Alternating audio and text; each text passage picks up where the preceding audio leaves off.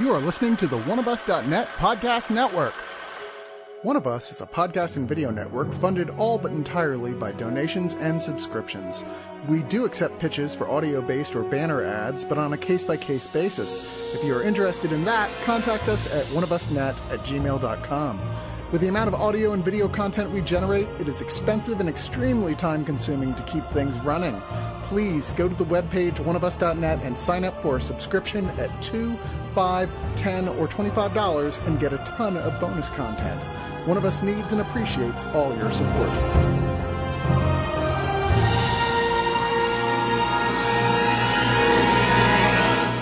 Star Trek, wonderful Star Trek, we're trekking to space like on Wagon Train. Yeah, we're back, baby. Welcome to the Star Trek Casino and Funland in Las Vegas.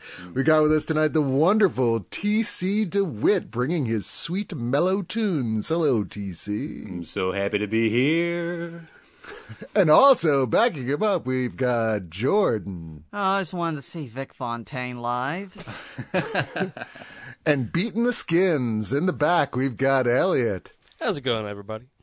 I'm your host, Chris, and let's take a look at our first song, the big, the beautiful, the wonderful, Strange New World Season 1. Oh yeah, hit it, kids. Yeah, man. I don't know why this turned into a musical episode of the show, but it was the one thing missing from this season, I suppose. Yeah, it needs a special time travel appearance by Riker just to, come back with his clarinet and show him how it's done. Babadoo bap bow. I am not opposed to that at all. It would be a better Riker appearance in another Trek show other than, say, Enterprise's finale. I'm actually happy we didn't see a single cameo from some alumni in this. It's true. It's one of the things that I couldn't be happier about, that they didn't crowbar in Brett Spiner and another Noonien Singh. In another. We do have a Noonien Singh here, though. It's true. We do. I'm using the wrong surname here, but yes, I'm glad that there weren't any Riker cameos or what have you. Well, I'll tell you, I've been having to convince people to give this a shot, because there's a lot of people who started off watching Discovery who were like, this just isn't for me. This isn't my Trek. This isn't how I like it. And I think the main reason because they were going for more of a cinematic, one long continuing story per season type of thing. They're like, okay, this doesn't work for me. Then there's the animated comedic Lower Decks. They're like, yeah, that's not, I kind of want something that feels more like the classic episodic-y Trek. Mm-hmm. And also they were standoffish because they're like, oh, great, another prequel show. And now you're kind of just remaking a thing, recasting Spock again and all these characters. You're like, wait, hold on. Trust us. This one is actually the one you were hoping they were going to kind of do from the get-go, right? Because, like, if you ever watched original Star Trek, you had that guy in the wheelchair and the scarred-up face who just answered questions with a yes or no beeping device. Went, boop. Yes, okay. Yeah, who was not the actor in the chair, but was representative of Christopher Pike, who was the captain of the Enterprise before Kirk. We only know that because they had all this leftover footage for a pilot they had shot with that actor, Jeffrey Archer, playing Commander Pike on the ship. And they're like, we should do something with this since it cost a lot. So let's integrate it into a Star Trek episode where we're like, oh, okay, we're flashing back to the scene during a trial called The Cage, by the way, in case you ever want to see it. But anyway, so you're like, so what was the deal with this Commander Pike guy? Well, in Discovery, they introduced Anson Mount as Commander Pike 10 years before whatever the incident is that puts him in the chair for life, ruins his life because he goes from handsome space cowboy to boo boo. And you know what? Fans went, holy shit, I love this. Let's get a show. Yes. So Strange New Worlds is that show with him and with Spock, because, they're going with sort of the cast that we saw in that original pilot. Spock here played by Ethan Peck, actor Gregory Peck's grandson, and also Mary-Kate Olsen's first on-screen kiss. I don't know why you care about that, but just what the hell. I thought it was interesting. It's the only thing I cared about, actually. I'm done. Like, that's He's out. Yeah. Then you've got Nurse Chapel here, played by Jess Bush. You've got a new character, Lan Noonien Singh, who's played by Christina Chong, who is the chief of security for the ship, who's has a complicated background, as you imagine by her name. She's a descendant of Khan Noonien Singh, but she is not a genetically enhanced individual. She also had her whole family murdered by the Gorn when she was a child. Listen, because this will be important later. Take notes. Uhura, Nyota Uhura, played by Celia Rose Gooding, which is notable because this was her first assignment, and also the most we've ever known about who this character is revealed in one episode of the show. Everything else together combined, is still less than what we get in this one episode. That second episode gave us way more depth to Uhura than the entirety of TOS, both on TV and in their films. Very true. Then you have the helmsman, Erica Ortegas, played by Melissa Navia.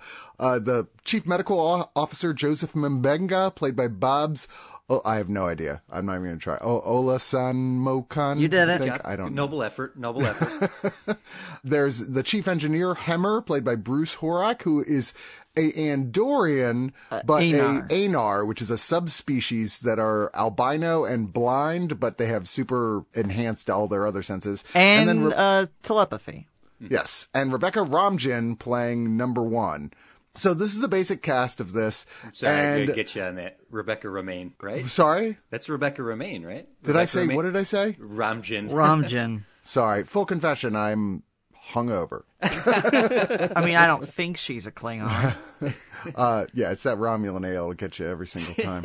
That is illegal in the Federation. How dare It's you? for medicinal purposes. What? Okay, Yeah, I meant the synth version, of course. Oh, yeah, synthol. Replicators don't lie. Anyway, so this is 10 episodes on Paramount Plus, and unlike all the other Star Trek shows, this is not one long continuing story, although there's certainly continuing elements in it. This is episodic, like the original Star Trek shows were, which I think is we didn't know how much we missed it until it was gone. Oh, yes. The continuing stories as such as we know already the main character, Anson Mount's character, Pike, knows from Discovery. We saw he has a flash forward where he sees what's going to happen to him, but also knows that it happens because he saves a whole bunch of people. So it's kind of like there's got to be a way out of this, right? Mm-hmm. So that's a running story. Another running story is the Gorn, who is if you remember the lizard guy that Kirk fought, that was holding up the rock in the original show that looked really corny. One of the greatest Star Trek fight scenes ever put to film. Clearly that Gorn was geriatric. Yeah, it had to be a very old Gorn. It's a very old, stiff Gorn. Because in here they're like the xenomorphs. Yeah, they're so badass that they can't even show them to us. I mean, here's the thing. This show with the Gorn have truly reinvented them. In hindsight now, you mentioned that infamous fight between Kirk and the Gorn in TOS. In retrospect now, that is the most courageous and badass thing James T. Kirk has ever done, because episodes 4 and 9, the first one is the Hunt for Red October mixed with Alien, whereas episode 9 is full up aliens with the Gorn. Yes. And they legitimately are frightening. Yeah, I like that whenever they deal with them, it's always kind of somewhere, bits of Alien, bits of Aliens, and bits of The Thing sort of crossed over. Yes. They go full horror the second time. You're like, whoa, this is fucked up. I mean, we still haven't seen an adult one. We've only seen a baby, and they're like fucking velociraptors. We got a good enough glimpse from the wrecked ship. Yes. There's, of course, a lot of standalone stories as well. There's stuff with Spock where he, at this point in his history, is engaged, and they kind of have off again, on again, miscommunications. I think she's a little frustrated he's with Starfleet because every time they're about to take their relationship seriously, he's like, gotta go, the boss is calling. He does get literally cock-blocked in the pilot. And then, of course, you can tell that Nurse Chapel really wants to throw down with Spock, no question. But who wouldn't? He's Spock. He's awesome. Also, who wouldn't want to throw down with Nurse Chapel? Come on, Spock, get with it. Oh my God! If Spock won't have you, they have actually given her some good backstory. It's she was just another woman in TOS. Now she's You're fucking cool. She's great. But lest you think that this is just those few storylines, oh, don't worry, this is just like Next Generation or something in the sense that they also throw in a completely goofy throwaway episode where everyone can just have fun as well in a fantasy setting. We just wrapped up doing a version of Camelot or something, and we don't have enough in the budget for like more Gorn costumes or something. So here, figure out a medieval episode. And it was a fun throwaway episode, and it felt more of an homage to sort of Broken Holodeck episodes while still being its own thing. But then it really twists you at the end with this. I don't want to say too much, but there's something that happens at the end of that episode. It's episode 8 that really made it one of my favorite episodes of the season. They found a very good use of the Doctor, right? He had been very low-key, very underutilized for the most part, just as a supporting staff member. And to give him an episode that, as silly as it is, even just the first revelation of this weirdness happening, him going, what? Right? And it's the delivery of it and his comprehension of it. But that's the compliment to the show, and that episode being about the Doctor. One of the greatest things that this show is doing that the other Treks are just not isn't just that these are singular episodes, they stand alone. They give the POV to one character at a time. So we don't always have the captain into every scenario, narrating the show from every step of the way like Discovery does. No, we get the opening log by who our central point character is going to be for the episode, and they hand that off nicely, almost like Lost, where Lost would hand off the show to characters. Trek does a great job here of handing this show off episode by episode to a character and letting them be the center. Yeah. And with such a big ensemble show, it's really nice to get a chance to actually know these people. Yeah. And it's only 10 episodes, so we haven't gotten to everybody yet. They'll get their shot. One of the biggest reasons I absolutely adore this show, aside from this is Star Trek, is you already feel so lived in with this crew. Not just Pike, Spock, and Una, because we saw them on Discovery, but just the whole cast. You just get to know them so well, so fast. It's I love everyone here. It is absolutely amazing. And one thing I especially love about this show, and particularly because of Star Trek, it's on two ends of a very fucked up spectrum, this and The Boys are the most politically and socially relevant shows on TV at the moment in vastly different ways. But still, the first episode where you see footage of the Capitol riots being used to be that was us, and that's going to be you if you don't get your shit together. Yeah, it starts doing just that. You want this future? Because you're not going to get this future. Yeah. You keep this shit up. I should have cut in some of the Bell riots with that footage. Right? Yeah, might as well. Only a couple years away, folks. They do a good job, though, of that social commentary. You're right, Jordan, in how they piecemeal it in very subtly while heavy at the same time, but not bashing you over the head. The commentary in something like Discovery is usually throttling the audience. And it's all right, I get it.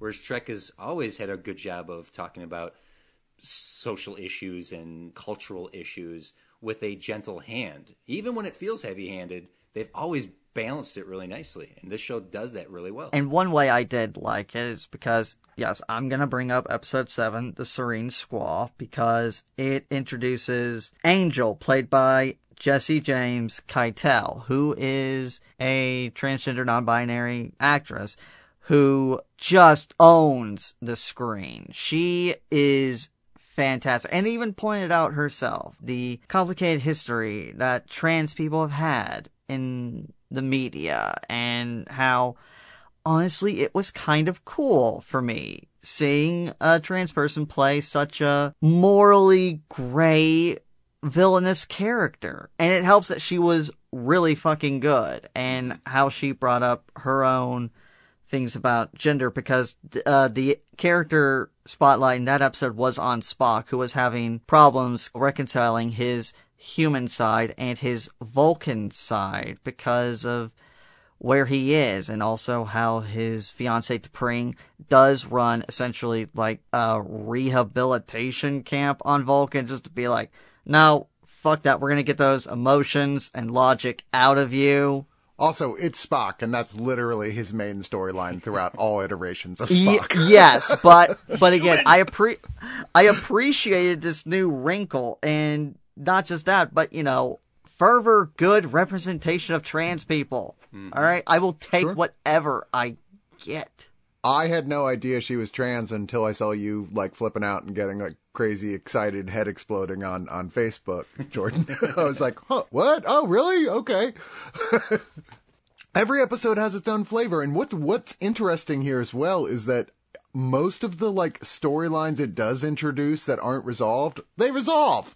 Like the doctor storyline with his child, you're like, this feels like something's going to be going on for a while. And nope. Or the storyline of Anson Mount going, well, I don't know. I've got to find a way out of this whole me being crippled thing in the future. Nope. They resolve it in the last episode of the season. You're like, sorry. Oh, that finale was brilliant. Yeah, and the finale, which is, and I don't really want to spoil anything specifically, except it is a remix of one of the most respected and beloved episodes from the original series. Balance of Terror, right? Balance of Terror. Sort of like a reverse of Wonderful Life. It's a Wonderful Life. Yeah, exactly. It's instead of going to the past, let's go to the future and look at what would happen if you didn't do things the right way. These score pieces from that original show. The first time we see Spock cocking eyebrows in that episode. They do some great throwbacks without it feeling overly fan servicey. Even the old age makeup on old Pike is straight out of the 60s, just kind of a little bit shadowy and Yeah. It was great makeup on him, aside from the amounts of hair gel holding up that admittedly magnificent mane on his head. Beautiful, beautiful hair. God, he's handsome. I mean, honestly, I'd say he's a certified space daddy, especially rocking up in the Monster Maroon uniform.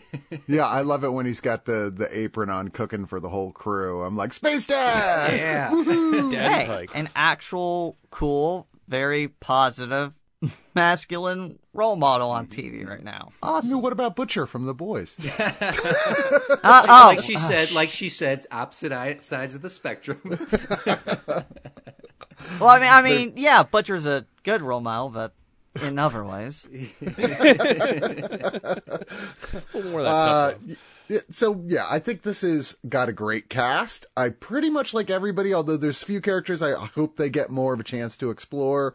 I don't feel like the helmsman Ortegas really we've gotten too deep into her yet. Number one, well, they set up for next season. We're definitely going to be taking a lot closer look at her and her life. And yes, indeed, this spends more time with Anson Mount and Ethan Peck as Pike and Spock than with anybody else. But still, there's a lot of great performances across the board. A lot of great guest stars appear on this. There's just so much room for them to play in here. And you wouldn't think, I remember with Enterprise going, I don't know how they're going to make this work, because there's we already know how things go, and they just kind of dive around the things that will happen in a way to make it where it doesn't change anything. And they did a good job, but fill in those gaps in an exciting way. So this is kind of the ground that this has to negotiate. But having seen how Enterprise pulled it off and knowing where we are between Enterprise and between the original series, I'm going, yeah, there's actually a lot of shit they could still do and play with, especially now setting up, like we said, the Gorn as basically the xenomorphs from Alien, as a big bad. Whoa, that's cool. I'd like to see a place where all the Borg are just dead because the Gorn just wiped devastate them out. I actually would love that. You know what? Fuck Alien versus Predator. Give me Gorn versus Borg. I will be right there on opening goddamn day. And I do agree, Chris. Enterprise started to get its shit together, didn't shit the bed. This, I feel has its head on straight right from the start. And it's just amazing. And also, I know I've never been the biggest Kirk fan, but it's I could still find some merit in it. I was like, no, you're going further down the ranking because Pike is winning my heart. Absolutely. I'll say that's one thing. So Kirk's brother, Sam, plays a sort of minor character. Yeah, that was a great misdirect in the pilot. He's not one of the primary staff, but he's in a few episodes. And we do eventually see Kirk himself, a younger Kirk. And that's one of my only real moments where I went, I don't know. Yes. Yeah, Paul Wesley. I wasn't too hot on him in the finale as Kirk. I just like, he's just a bit too dry. I'm just not finding him exciting. But towards the end, he was sort of convincing me. Now I feel like you're getting it. I'm just saying, I just watched Stranger Things where they de-aged 11 by like, a bunch of years, and Shatner's still alive. Do we still want Shatner? We always Yes. want Shatner. Always want Shatner. Don't even. Can you de-bloat somebody, though?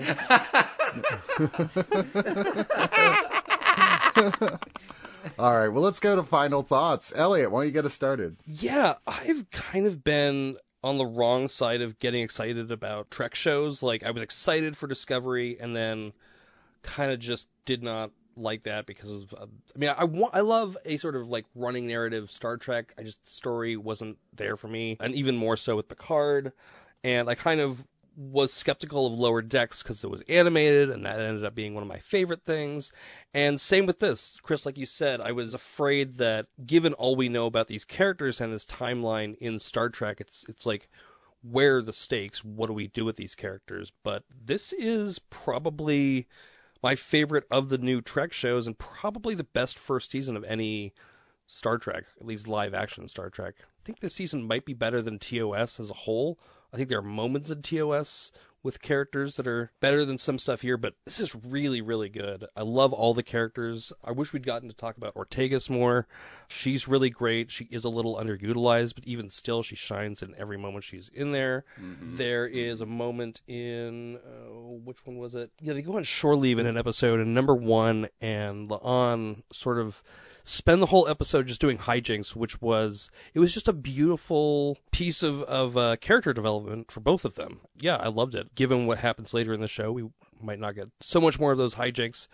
I really, really loved this show. It's the thing I've been looking forward to most every week.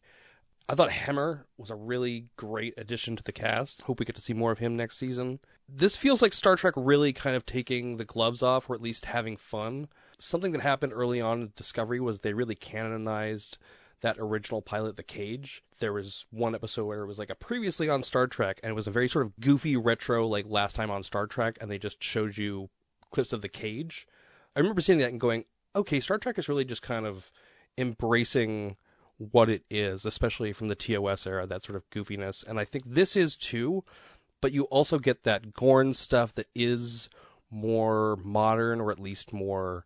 It's less goofy. It feels a little bit more like something out of TNG. Yeah, I love this. This is so great. Jordan, like you said, I think Pike is pushing down Kirk in my rankings of captains. I think Ensign Mounts Pike is probably my third favorite captain after Sisko and... Picard? Picard, thank you. I mean, even if you're not really a Star Trek person, like if you don't know much about Star Trek, I think this is still a pretty good show for you because it stands on its own. I'm going to give this 9.5 out of 10 badass corn chips. Jordan? I absolutely love this show. I'm just going to give a spoiler alert. This is most likely going to end up being my favorite TV show of 2022. I fucking loved this show to death. That's a spoiler for your favorites? Everyone Everyone who's actively following Jordan's favorites, don't tell them yet! Anyway, I just absolutely love the show. It does feel like absolute old school, yet new school Trek. The cast is amazing. The stories are so good that range from absolute horror to social commentary to... I really can't say much more. The performances were great, and the ways it adds and deepens Trek lore and mythology is exceptional. I was automatically begging for more at the end of the finale. I cannot recommend this enough. Not even to Trek fans. Like Elliot said, like, anyone can enjoy this. They'll come in cold and leave excited and happy. So I'm going to give it 10 out of 10 children's books offered by one Benny Russell. TC? There have been many attempts to relaunch franchises and properties, some for good and some for ill, and often what makes what many consider bad relaunches has a lot to do with not just respecting or disrespecting the source material, but understanding it. How much can you strip away from a beloved thing before it stops being that thing? Star Wars, Superman, Batman, even Star Trek have all rebooted in the recent decade or so. And the divisiveness of all those properties says a lot. It seems more often than not that the division is between what longtime fans think the property should be and what newer fans want to see with modern reinterpretations. Fan service is a very dangerous thing. If it's too much, it ostracizes new fans, and if it's not enough, or if it's the shallowest of fan services, then the thing rings disingenuous, and it's riddled with member berries. Star Trek is a very specific kind of sci-fi, a very specific kind of show and fan base, and barely anyone has been able to harness the dilithium it has to make something truly special that belongs alongside what made it so great to begin with. It's not been in the hands of people who understand what it should and should not be. Strange New Worlds Season 1 is the best Star Trek I have seen since the end of Deep Space Nine. This show is a perfect balance of everything Trek has always been at its core, while finding just the right way to modernize it without going full tilt into absurd action sci-fi garbage.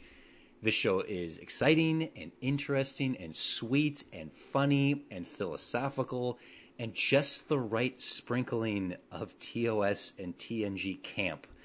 The characterizations are outstanding, the pace of the editing and the movement of the show is perfect. As a Trek fan, I'm overjoyed, but apropos of Star Trek, I'm going to agree with my friends here. This stands as a great show, a great series. It's carefully constructed, and every episode is focused tightly and designed to have the lore and the characters and the world building while absolutely being able to stand alone. You can just pop on an episode to show someone that you think might like the type of episode it's going to be, and you could hook them.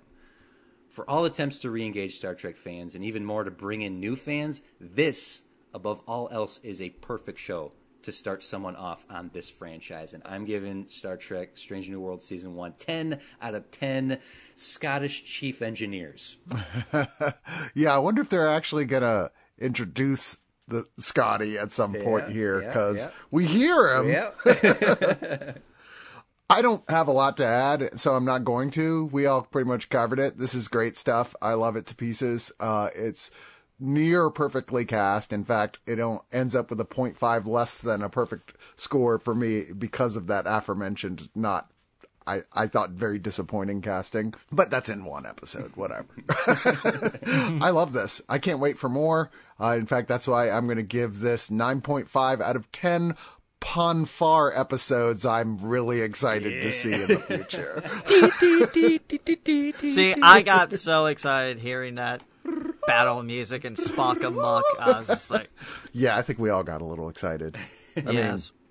I'm not saying I had to change my pants. I'm saying I chose to. Also, Nurse Chapel, please ruin me. Yep.